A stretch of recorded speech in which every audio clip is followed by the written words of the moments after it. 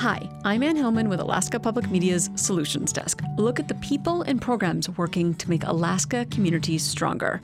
For the next few weeks, Alaska Public Media is collaborating with Covenant House to write stories about young people and finding jobs. It's part of our project Alaska at Work. At Covenant House, a new coffee shop is trying to launch people into the workforce and adulthood. Josh Watson brings us this story.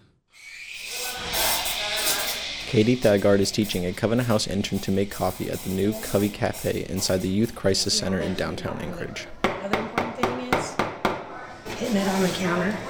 So what you're doing there is you're knocking all the air out and you're just getting your foam. The cafe opened in January, but Thagard, the cafe supervisor, started training young people there about a month earlier. So the intent is to give everybody great coffee.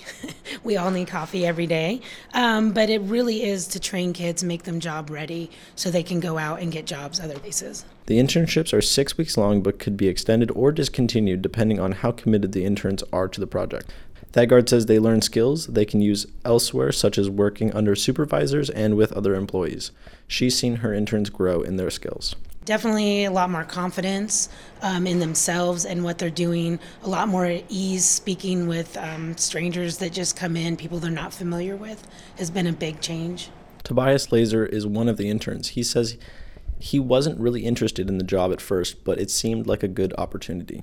As somebody who has maybe some time management, stress management issues and is going to school, a job where they could be a little bit lenient or where they're okay with me working kind of limited hours really sounded ideal. Then it turned out doing things like managing multiple orders felt natural and comfortable to him. But once I realized that I like making coffee and that I like this kind of career path, there's a lot more interest in it.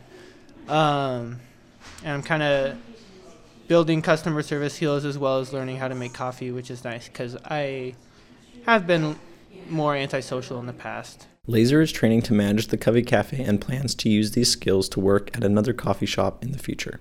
In Anchorage, I'm Josh Watson. This piece was produced by Dayton Long.